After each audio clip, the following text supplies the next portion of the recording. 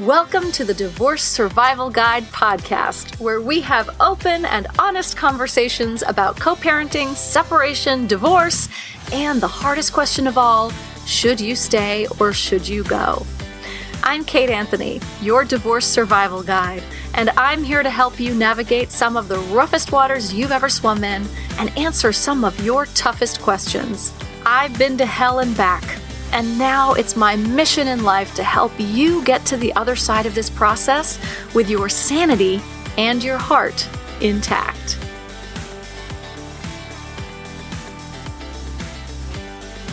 Hey everyone, welcome back to another episode of the Divorce Survival Guide podcast. I am your host, your Divorce Survival Guide, Kate Anthony. How y'all doing?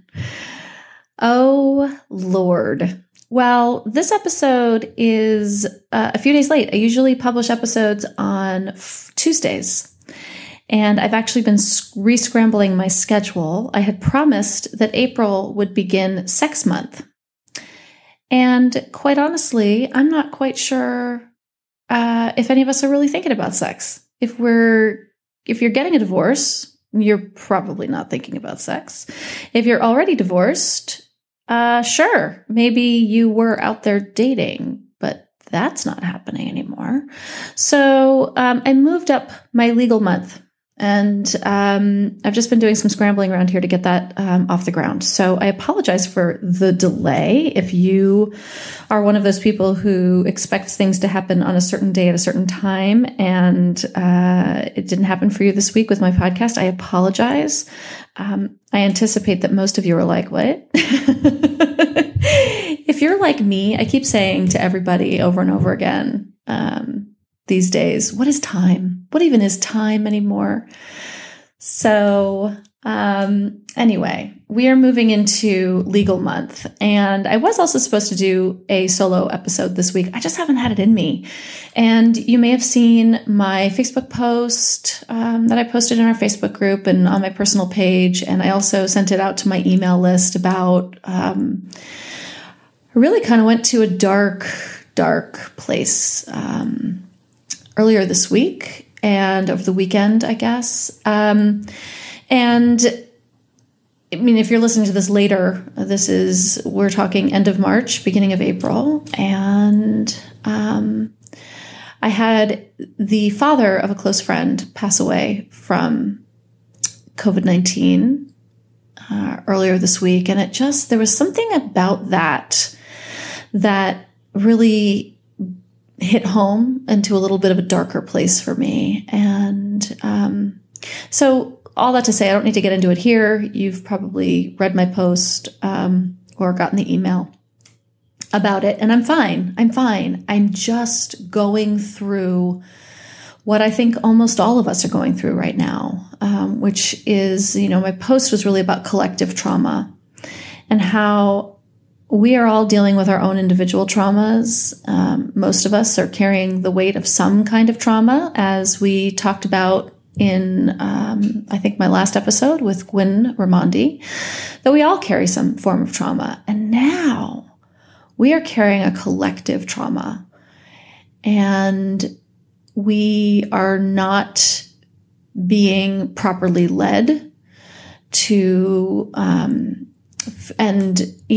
we should be under leadership that makes us feel safe and like things are that we're going to be taken care of. And unfortunately, that is really not the case right now. And I think it's worsening the collective trauma, and to look down the road and see what's possible if we don't take certain measures, and to see that our leadership is not taking the steps to put those measures in place is pretty scary. I live in California, where our governor is taking all sorts of measures.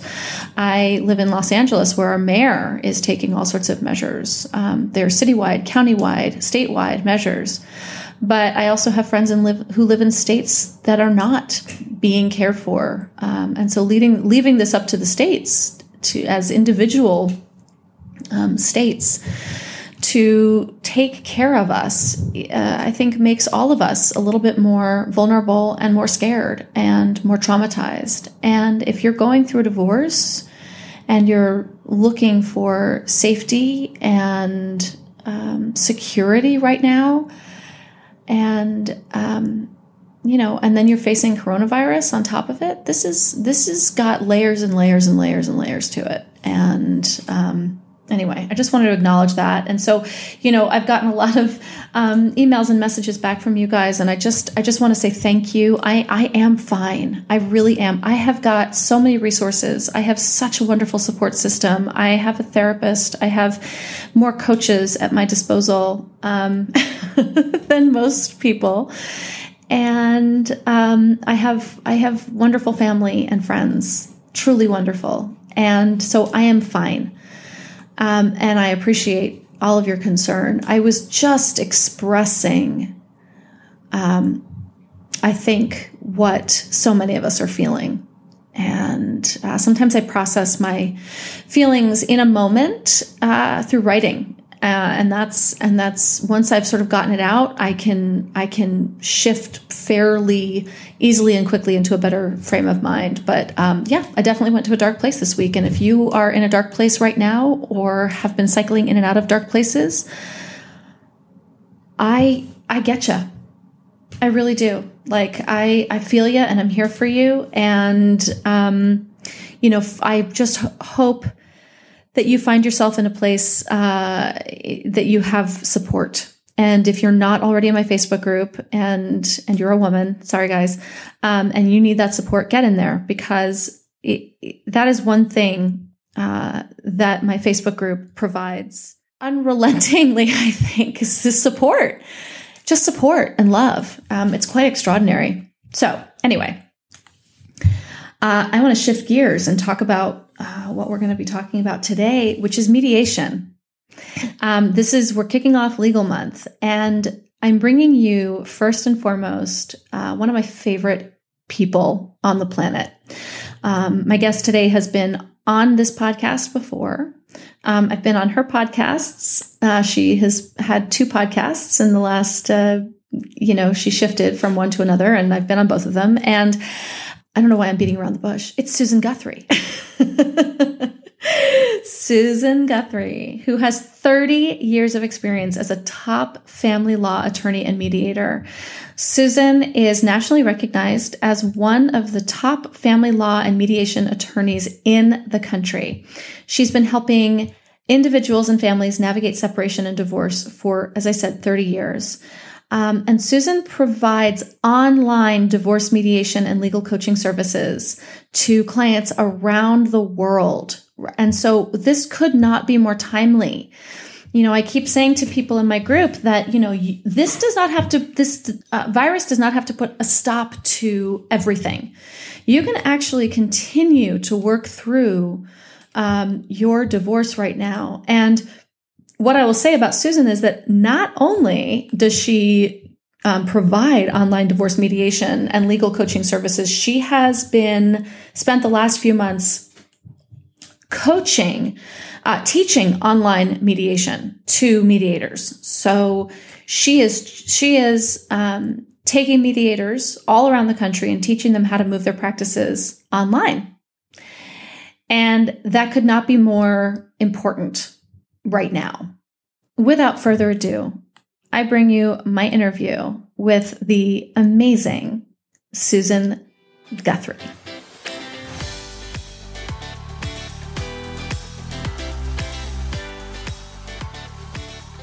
Susan Guthrie, welcome back. I'm so happy you're here. Oh, thank you for having me back. I'm excited to be here. Yeah. We always have such rich discussions, usually when a microphone is not on or recording us. So, or sometimes when it is. Yes, exactly. So we're going to have a great conversation about mediation. And so why don't we just start out with what is mediation? That is a great place to start, because there's actually a lot of misunderstanding around mediation. I remember when I first started looking into it, I heard someone describe it as the kinder, gentler way to get divorced. Yeah. And so everyone has that perception that you have to be like holding hands and singing Kumbaya and, and if you really think about it, going and sitting in a room with the person you're getting divorced from, or in my case, I do everything online, so virtually, but, sitting there talking about directly to their face about all of these issues that need to be resolved. It's obviously not the kinder, gentler way, but it is the way where the two of you can sit down like grown-ups, be respectful to each other, and work together to try and find a way to restructure your family in a way that works best for all of you, most importantly, your children. I'm especially a fan of mediation in cases where the parties have children, because it lets them sit down, talk about their kids with help, talk about all of these issues with help, and I'll talk about what the mediator does. So It's not like they're sitting down over the kitchen table, arm wrestling over this stuff, and start forming new pathways for communication, which is so important if you have children. Even once you're not married anymore, you're still going to have to communicate about your kids. Yes, exactly. I say this all the time, right? We're always in line on this, Susan, that, if you have kids, you're going to be tethered to each other for the rest of your lives. And what do you want that to look like? And what do you want it to feel like? Because exactly. You can do it. You can be bitter and angry and have no communication, but is that really how you want to live the rest of your life? Well, and think about it. Who really gets stuck in the middle of that? Exactly. When you and your ex can't talk about the fact that Billy's having trouble in math class and decide how to handle that for Billy's sake, then who loses there? Yeah, Billy. Right? Yep. Yeah. Billy is poor Billy. Poor Billy. Exactly, Mom and Dad. Get the act together. God, so Billy's going to be okay. But that is one of the reasons why I think mediation is something to try in almost every case. And I say that, from a perspective of I was a long-time family law litigator. For the first 20 years of my practice, I went into courtrooms and battled it out because that's what they taught in law school 30 years ago. Yeah. And that's what I learned when I got out of law school and went to work for a firm. And, it didn't take me 20 years to figure out that did not necessarily bring about a good conclusion for the families that I was working with, but it's all that we knew was there. Yeah. And then mediation started to come into vogue and people started to try it. I found out about it through other colleagues who frankly also knew that litigation was not really working well for families. And for the past 10 years or so, it's really been the main part of my practice. And today, that's the only way I help people get divorced, is through mediation. And so there's a myth maybe that both parties have to want to mediate in order for mediation to actually happen. Yeah, so it's true to say that both parties have to agree to go to mediation. But very often it's the idea of one of them, right? One of them wants to, for whatever reason, and mediation has a number of benefits, which we can go over, but usually one of them wants to approach mediation and then they face the task of talking the other one into it.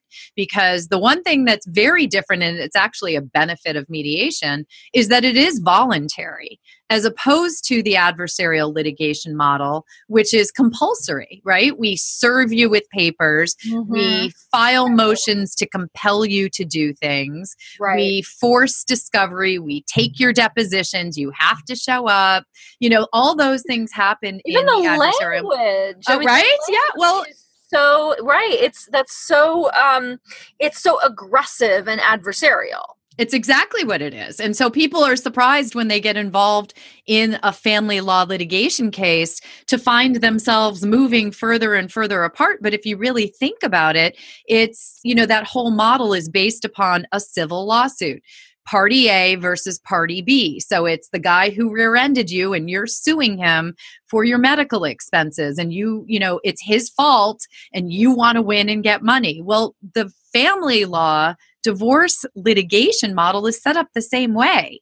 It's husband versus wife or wife versus wife or whatever, versus. Let's start right with that. Right. So mediation, a benefit right there is that you're both choosing to come to the table to work together in order to, as I said earlier, restructure your family or restructure your relationship going forward. And you have the ability to, rather than do that in that compulsory way that is compelled in litigation, you have an opportunity to, as I said, sit down at a table or, work through an online process to share information, identify the issues that you need to talk about, get help from your mediator to understand the issues and the law around them, but also in having those conversations, because most couples who are getting divorced, something has happened along the way where their communication is tanked a little bit. Right. And exactly. yeah.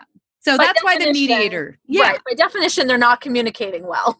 Usually not. I mean, I get people, honestly, in mediation, I have couples that I have one couple right now. They are doing everything they possibly can to stay on a good footing because they have a daughter that they both love very, very much, and they do not want her stuck in the middle of it. And they are, it's hard. Yeah. But they are working very hard at that. And mediation was the only thing that they would consider. Yeah. And that's what my ex and I did. As volatile and horrible as our marriage was, when it came down to it, we were like, all right, that chapter's closed. Now we have a new chapter that we're working through. And we did collaborative divorce. Right. But we are, but we did. Everything was put through the lens of what's best for our son. And we communicate all the communication tools that did not work to save our marriage, worked to save our divorce.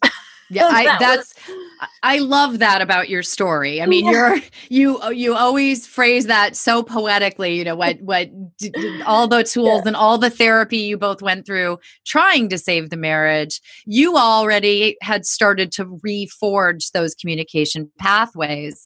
And I just want to, collaborative divorce is another wonderful model that is also based on a theory of everyone comes to the table voluntarily and is agreeing not to go to court to compel things or litigate things or have a judge decide things. That's another thing to know about mediation. In mediation, the two people who are getting divorced are the only people who make the decisions. Yeah. The mediator is not a judge. They are not there as a quasi-judge to make decisions. There's no, I'll tell my story, you tell your story, and someone else is going to decide.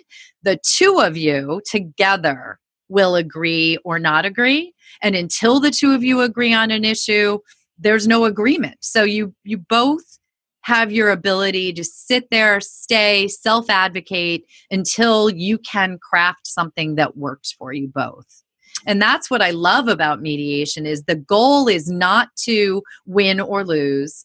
The goal is to come up with the solution that works best for everyone. And it's a different paradigm entirely. It really is. It really is. I remember one of the things that happened in my collaborative divorce, which, similar, is that, it was our house, right? And we were like, who's going to keep the house? And we decided ultimately that my ex-husband was going to keep the house. But this was right after the crash. This was in, right after 2008. It was, it was 2010, but still, okay. Yeah. Our house was $250,000 underwater. Oh, yeah. And so for the pleasure of leaving my house, I was going to have to give my husband $125,000. And, to his credit, my ex was like, that doesn't make sense. Like, I'm not selling the house today. This is, I'm saving it. I will keep it until it becomes an asset. Now he's selling it and he's making a fucking killing. And by the way, I'm pissed because had I stayed on title. or just negotiated that I would get, but he's also paid the mortgage for the last 10 years. So anyway, but the point is that had we been going to court, had we been litigating, I would either have been forced to give him $125,000, or we would have been compelled to sell the house and split the loss. And that was such an eye-opener for me, that like, if had we gone through any other, and what my ex said was like, that doesn't make sense. I'm keeping the house. Can't we just like take the house off the top and then divide all the other stuff, assets and debts below that line? Right. And our collaborative attorney was like, you can do whatever you want. That's why we're doing collaborative divorce. And so we didn't have to do that. But had we been litigating, we both would have lost our shirts. Oh, absolutely. And that is so true. And that's what that's another benefit of mediation, is that you do not have to follow the letter of the law, as long as what you and your ex are agreeing to is not against the law or against public policy. But you can agree to vary from what a judge would do. A judge doesn't have that latitude. So, And even when they do, judges are hearing hundreds of cases all the time. They don't tend to vary and do a ton of thought about what individually is going to work best for that family. And honestly, with the house, your end outcome likely would have been, in almost all cases, would have been that you had to sell it. Exactly. Because unless the $125,000 was laying around for you to write that check, a judge is right. Then a judge would have it would have come out of like his retirement, like it would have come out of other assets. But, fortunately for me, I had an ex-husband who has a fairness gene that's like really strong, and it works both ways. It's not just in his favor, right? It's like actual, like it's a real genetic, it's a thing. It's like, it's real fairness. Yes. And so it, fortunately he was like, what? That's not fair. I was like, great. Well, and most judges would have not done it that way, only because that 125 is an illusory number, right? Because until the house actually sells, you don't actually know what it's worth. Right. It's worth what it will sell for. And until you sell it. So really, judges' default when it comes to the house is to sell it. And then, yes, they're going to split that loss between the two of you. So it's a very common thing in mediation and collaborative, but certainly in mediation, where as long as the parties know what the law is around the issues they're talking about, they do need to make informed decisions. And that's what their mediator is there for. But they can choose to vary from that. They can vary from the child support guidelines. They can choose to structure alimony in a different way than perhaps what the guidelines call for if their state has guidelines. They can choose, we can come up with almost anything that is going to work for that family. And as long as both parties are informed about what the impact of that decision will be, right? Or what the outcomes are, or right there, they need to do their own due diligence, but also the mediator will help them understand sort of the bigger picture. Right. So the mediator's role, even if it's an attorney mediator like I am, is not to act as an attorney for either party, because that would violate the, attorney's ethical code. We can't represent both sides. And so your mediator, even if they're attorney, is a neutral in your case. And we mean that very literally. We are neutral. We are there to support both of you equally as you go through this process.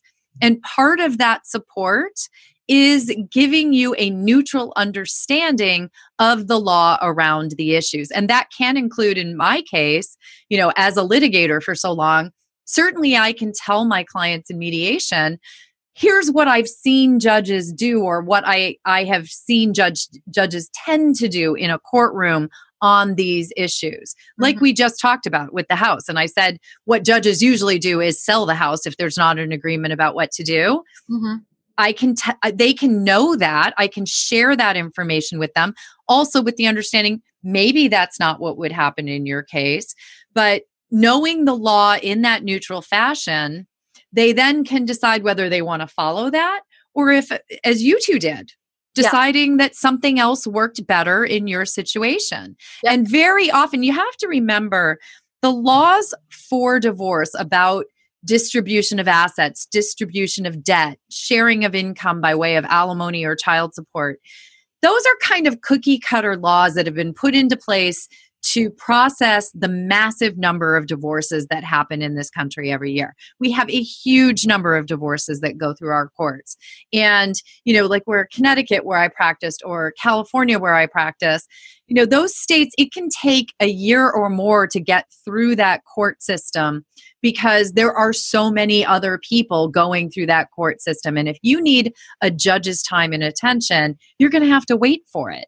So the laws are somewhat there to be applied to all cases so that there's a prescribed outcome and it can be more cookie cutter. Mm-hmm.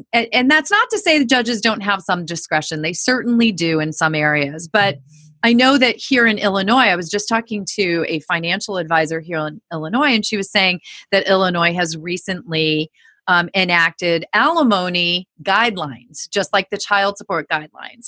And basically that means that it's now a formula that will calculate how much your alimony is going to be. Yeah. Now, other states that I practice in Connecticut and California has it for during the pendency of the action, during the time the divorce is pending, but then after that, it's not a guideline. And in Connecticut, it's just a negotiated number.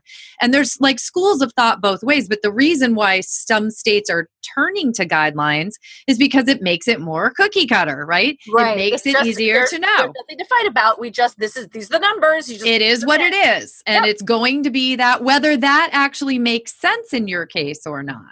So there is some good there in knowing so that you have that. The child support guidelines have been that way for a long time. But alimony is one of those things that, is often the last thing that's negotiated in a case because so many other things kind of rest on it. Who's keeping the house, where the children are residing, what one party might be doing with their job. Maybe one of the parties has been a stay-at-home parent and that's a situation the parties want to continue. But now they have to do it in two separate households. So, there's a lot of latitude that's allowed when you can structure the support payments in a way that works for the whole family. Yes. So in mediation, it's pretty much all up for it's all up for grabs in that if what the law prescribes doesn't work for you two, you are free to find something else, work out something else. And we do a lot of brainstorming. So how do you get someone to, let's say like one person wants to mediate, one person doesn't, how do you have that conversation? Because I'm assuming you're not having that conversation, right? Like rarely. Yeah, rarely. Like you're not trying to convince someone to come over and mediate. Like you have to empower the other party to have that conversation, right? I'm assuming. Yeah, and I generally will do that in ways like I tend to only want to talk to the couple together because I don't ever, as their neutral professional, want to be talking to one without talking to the other. Okay. But what I tell people when I speak on this topic all the time, because this is the very first question that most people will ask me about mediation, besides, what is mediation, where we started, is how do I get, my husband won't mediate or my wife doesn't want to go to mediation. So the key to getting your spouse to consider mediation is to know what the benefits of the process are. And we've been talking about some of them. It's by agreement.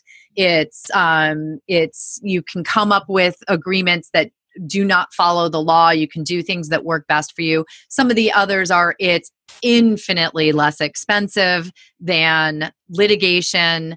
It's you're paying private two attorneys, right? Like, two attorneys to go to court, where, by the way, half my time in court was spent sitting around talking to my colleagues in the hallway, having a lovely time. I enjoy speaking to my colleagues or my clients. I had nice clients, but we're waiting our turn in that very crowded courthouse that has 50 to 100 cases on the docket and 2 or 3 judges available to hear them. Right. So you're paying me for that time. You're paying for waiting $600, $700 an hour to go sit there in a hallway and schmooze with my friends. So that wasn't always a great model for the client. So mediation is infinitely less expensive. It's much, much, much faster because, again, you're not waiting for a judge's time. You're not waiting for things to move through the court system. it's infinitely less stressful. Yes, there's stress in sitting down and working through these issues, but I cannot tell you how stressful being in an adversarial process with your soon-to-be ex-spouse is. I mean, that adversity and that fighting and that pulling apart of your family in that fashion is much more stressful than sitting in a room and trying to be grown-ups and talking about these things. So, and then it's perceived as a much more amicable way to go through divorce, both by the two of you going through it, as well as the outside world. And that can matter to people. So what I always say is understand what the benefits of mediation are. Another one is its privacy. I don't want to forget to mention that, because if you have issues that you do not want to air in a public forum, or your spouse, for example, they've conducted an affair, or they make money under the table, or they have a drug habit that might adversely affect their employment, which, by the way, is not good for either one of you if they lose their job. Right. You can have a private mediation where those issues can be fully discussed and taken into consideration, but they are not in the public forum. So mediation, that's... Because even if it's a closed session, whatever, it's in the public record, right? Is that what you're saying? In court, you mean? In court? Yes. Yeah. So right. First of all, it's very hard to get it to be in a closed session.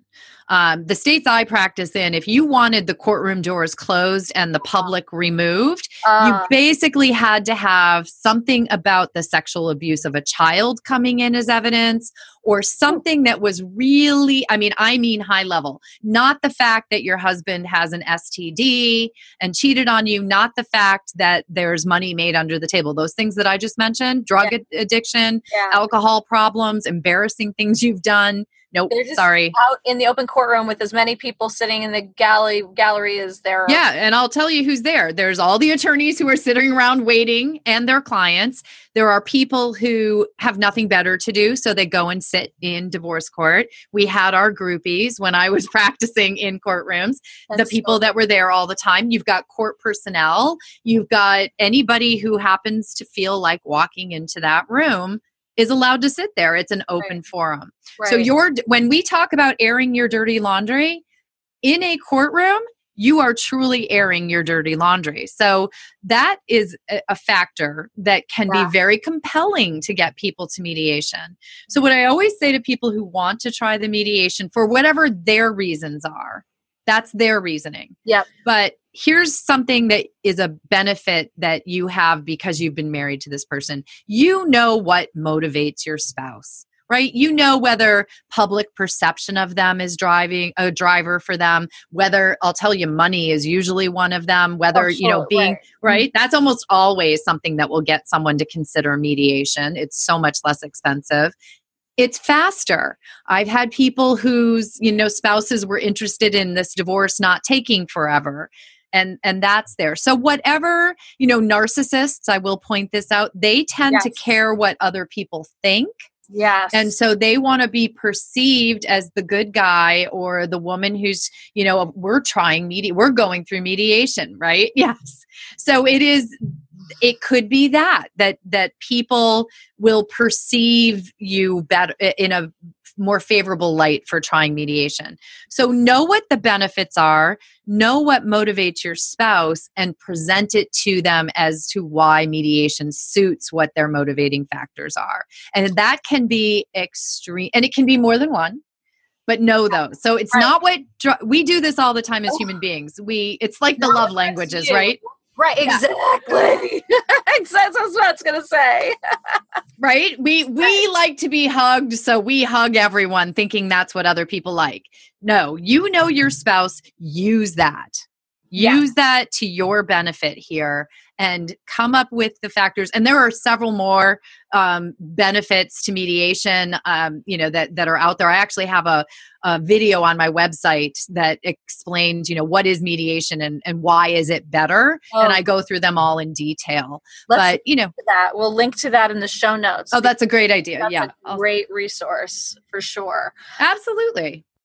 I think that idea about communicating with a narcissist, right? Like knowing what they knowing what it is that they want, like what's their most, and the idea, like they want to be the good guy. They do. Want to be perceived as, right? And so, and this is communication 101, as my listeners know, I talk about this all the time, which is that, you have to communicate with people the way that they need to be communicated with, like, as you said, like love languages. Oh my God, it drives me crazy. It drives me nuts when people talk about how, my love language is this, this, and this. And so, or someone said recently, I saw it on a dating site, I think, something like, the love languages I give best are blah, blah, blah. And I'm like, no, you ask what my love language is, and then you work to give me that. That is the point. Like, read the book. Yes. It's not and that I get hard. that a lot. I get that a lot. Right. Right. And So, people yes. are very focused on what motivates them. And that's why I'm always telling people, even in the negotiations with a narcissist or with anyone, you want to come at it from a perspective of putting on the table something that is going to motivate them to give you what you want. Right. That's how you get what you want. That's how you get that. That's the idea. Like, people always say, like, I made it seem like it was his idea. Well, that's actually what it is. Like, right. It's not about that. It's about giving them something that they are actually interested in and wanting to go after, which also happens to line up with what you want. So, so you do this online. Let's talk about this whole online process. How does that work? And can you do it like any state, or just the states that how does this work for you in your work? Yeah, so I do actually do mediations with people around the world, actually. Right now I'm doing one in Australia. So there is a little difference in how I proceed with them. If it's in a state where I'm licensed, which again is only Connecticut and California, I can handle everything. I can handle the filing of the paperwork. I can handle the drafting of their separation agreement when they get to the point of agreeing on everything, and really do the entire process with them. But when it's in a state where I'm not licensed, what I do is I still, the issues are the same. The laws may be different, and certainly I educate myself on the laws in all of those states. And I do have the advantage of being a 30-year practitioner in the family law field, to back me up on that. Right. But I work with couples in mediation. I help them resolve their issues. And then I draft something called a memorandum of understanding. And they take that to an attorney in the state in which they're in, or the country in which they're in some cases, and have that drafted into their final paperwork. And I have a network of professionals around the country that I can refer people to at this point that can handle the paperwork and all of that. Most people who are contacting me want to work with me. They want to work with me for whatever reason they're choosing. I do a lot awesome. Well, thank you. And for everybody listening, I hope you guys all hear this. Like, you need an attorney. I can vouch for the fact, not that you mediated anything of mine, but if you're looking for a mediator, Susan Guthrie is my top recommendation. Oh, well, thank you. I try, I've helped a lot of people in my 30 years get through this process in one way or another, whether it was litigation or mediation or negotiation or, any collaborative. I also have done collaborative divorce. I'm trained in collaborative. My goal is always to help them craft that agreement that is going to work best for them. And because I've been doing it for so many years, I have 30 years of helping people do that and the way they've done it. So it may not be that how my clients in the past have done it is the right way for my current clients, but it might start, as I said, brainstorming earlier, it might start the juices flowing, the brain working to start coming up with something that does work for them. And so I do the entire thing online. It's all done through Zoom, through online conferencing. And actually, my clients absolutely love it because there's no sitting in traffic. There's no need to leave work. There's no need to get a babysitter. There's no need to go sit in some strange office. I mean, we try as professionals to make our offices very comfortable for you, but you're still sitting in an unknown place with your soon-to-be ex across the table from you, talking about uncomfortable things. So there's a certain amount of comfort that people can derive from being in known surroundings. I tell you, most of my clients are sitting on their couch with their dog, and just think about that. If you have to go through a divorce mediation, sitting on your couch in your own home or in your office, or it does need to be somewhere private. I will say that you can't. I had one guy show up for a mediation session and I could immediately tell when I saw the people walking behind him that he was at Starbucks. And I was like, you can't do your mediation, which is a private and confidential Starbucks. Yep, at a Starbucks. That's awesome. Yeah. Oh yeah. No, I've had a few. So now that's part of my intro with my clients and by the way, you need to be somewhere private with a good Wi-Fi, secure Wi-Fi connection. Yeah. But clients, absolutely. Everybody these days, I mean, we're on Zoom right now talking to each other and we talk to each other all the time this way. Yeah. Times a week we're on this. Right. Yeah. Together. It is the way, I think I just read a statistic, 87% of people in the workplace use some type of video conferencing these days. Yeah. It is not unknown to the world at large how to video conference. Yes. So it's it's especially helpful. I do a lot of high conflict divorce mediation. When I was a litigator, that was one of my specialties. And so you do need, I will say, if you're going to mediate with a narcissist, a borderline, someone along those with a high conflict personality or a personality disorder, you do want to make sure you have an experienced mediator and one who knows what they're dealing with, because personality disorders tend to take over the process, and it can be, you just need someone who's strong enough and knows how to work with that, while also not alienating the disordered person. And that's a tightrope for the professional to walk. But it can be an easier process for the non-disordered person, if we have one of those in the case, because they don't have to be in the same room. So intimidation levels, bullying, things like that, they're at least a little removed. And in domestic violence cases, which in the past could hardly ever be mediated safely, we can now mediate domestic violence cases, because as long as the victim is in a place where I always make sure that they are literally like with a white wall behind them with no identifying features, so that it's a completely safe environment. Yeah. I've had them done where a therapist was in the other room so that if they felt they needed support, we could pause. But that meant that they could avail themselves of mediation, as opposed to in the past where these people have always had to go to court because it was the only venue available to them. And so now, mediation has all those benefits we were talking about.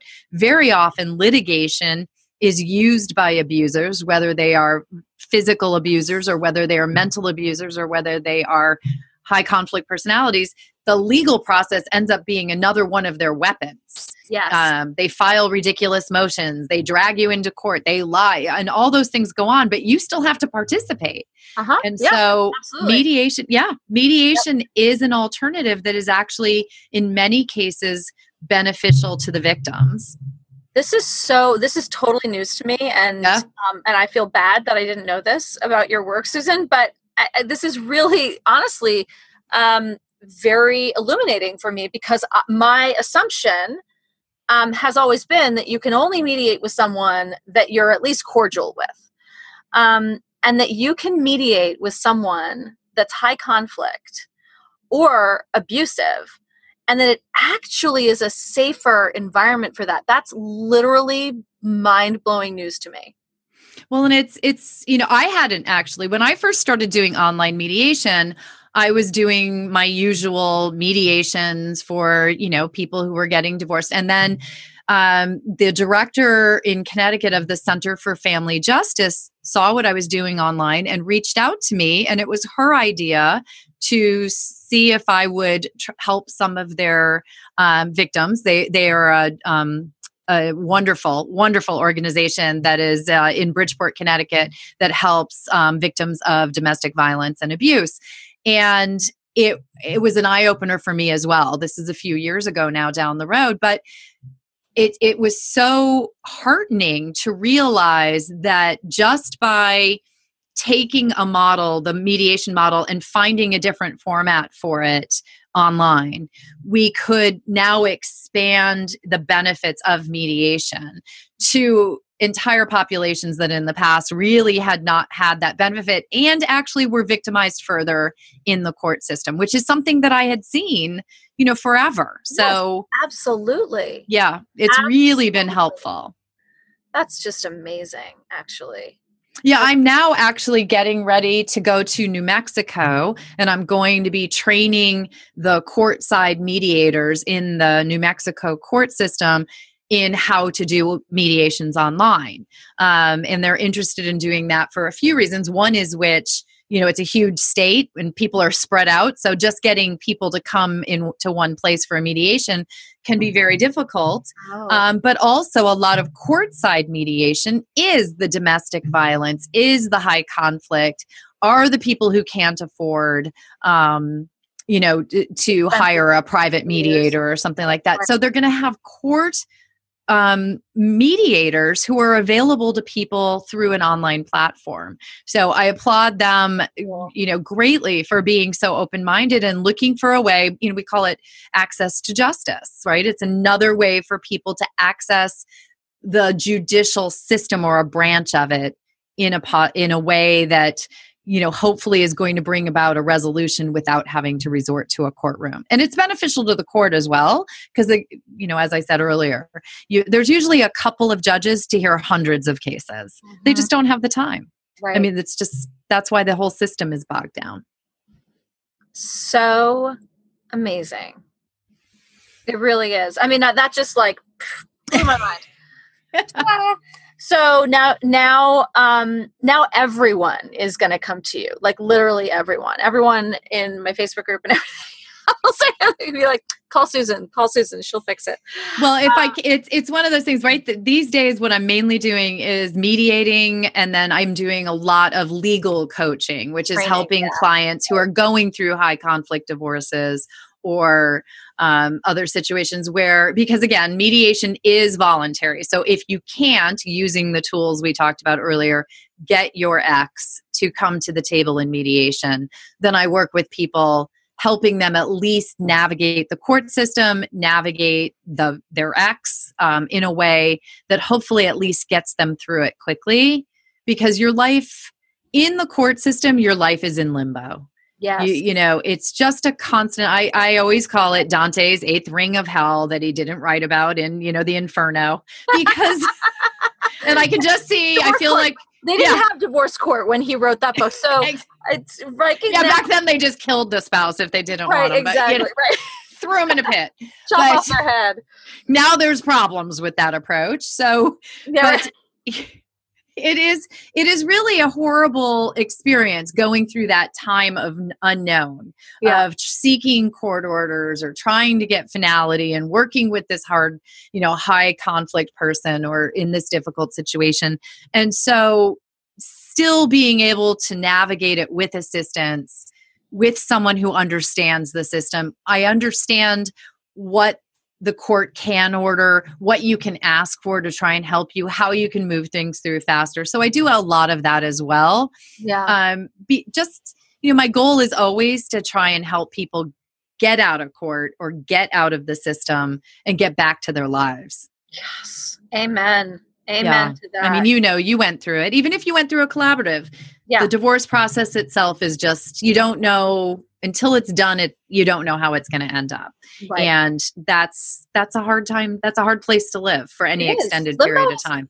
And limbo is hard for anybody. It's that in-between stage of just not having answers and not being settled and it's just very, well, it's actually, it's the same thing for your specialty. Should I stay or should I go? Oh God. That's a horrible limbo. It's usually the limbo you live through before you get to the limbo I'm talking about. Right? Exactly. And then you feel like you've been in limbo for fucking ever. Exactly. Exactly. Yes. And you have. And then when your divorce litigation takes 2 years to process, which in California is not even out of the ordinary. Right. Connecticut, it's at least a year if it's a contested case, if not more. that's a crazy amount of time to be living under the stress. I was talking to someone just yesterday who was talking about it takes you as long to recover from stress as it does, like as the amount of time you're living under the stress. Yes. So if your divorce took 2 years, it's going to take you 2 years after that to really process and get back to yourself. It's not, people always expect the divorce is final. I'm done. Now I'm good. Right. No. So not. No wonder. No wonder I'm still reeling. Susan, and you have a podcast too. I do. I love my podcast. You're actually a guest on it soon. So I'm excited. By the time this airs, it might have been right. Probably by the time this airs, mine has aired on yours. Yes. Yes. But, yeah. Go find it and tell us what your podcast is called. It's called Divorce and Beyond. And it's really, I do want to bring people information and sort of my insider view of the divorce process, my 30 years of experience. But I also, as we've just been talking about, I really think divorce is a finite time in your life, or God, I hope it is.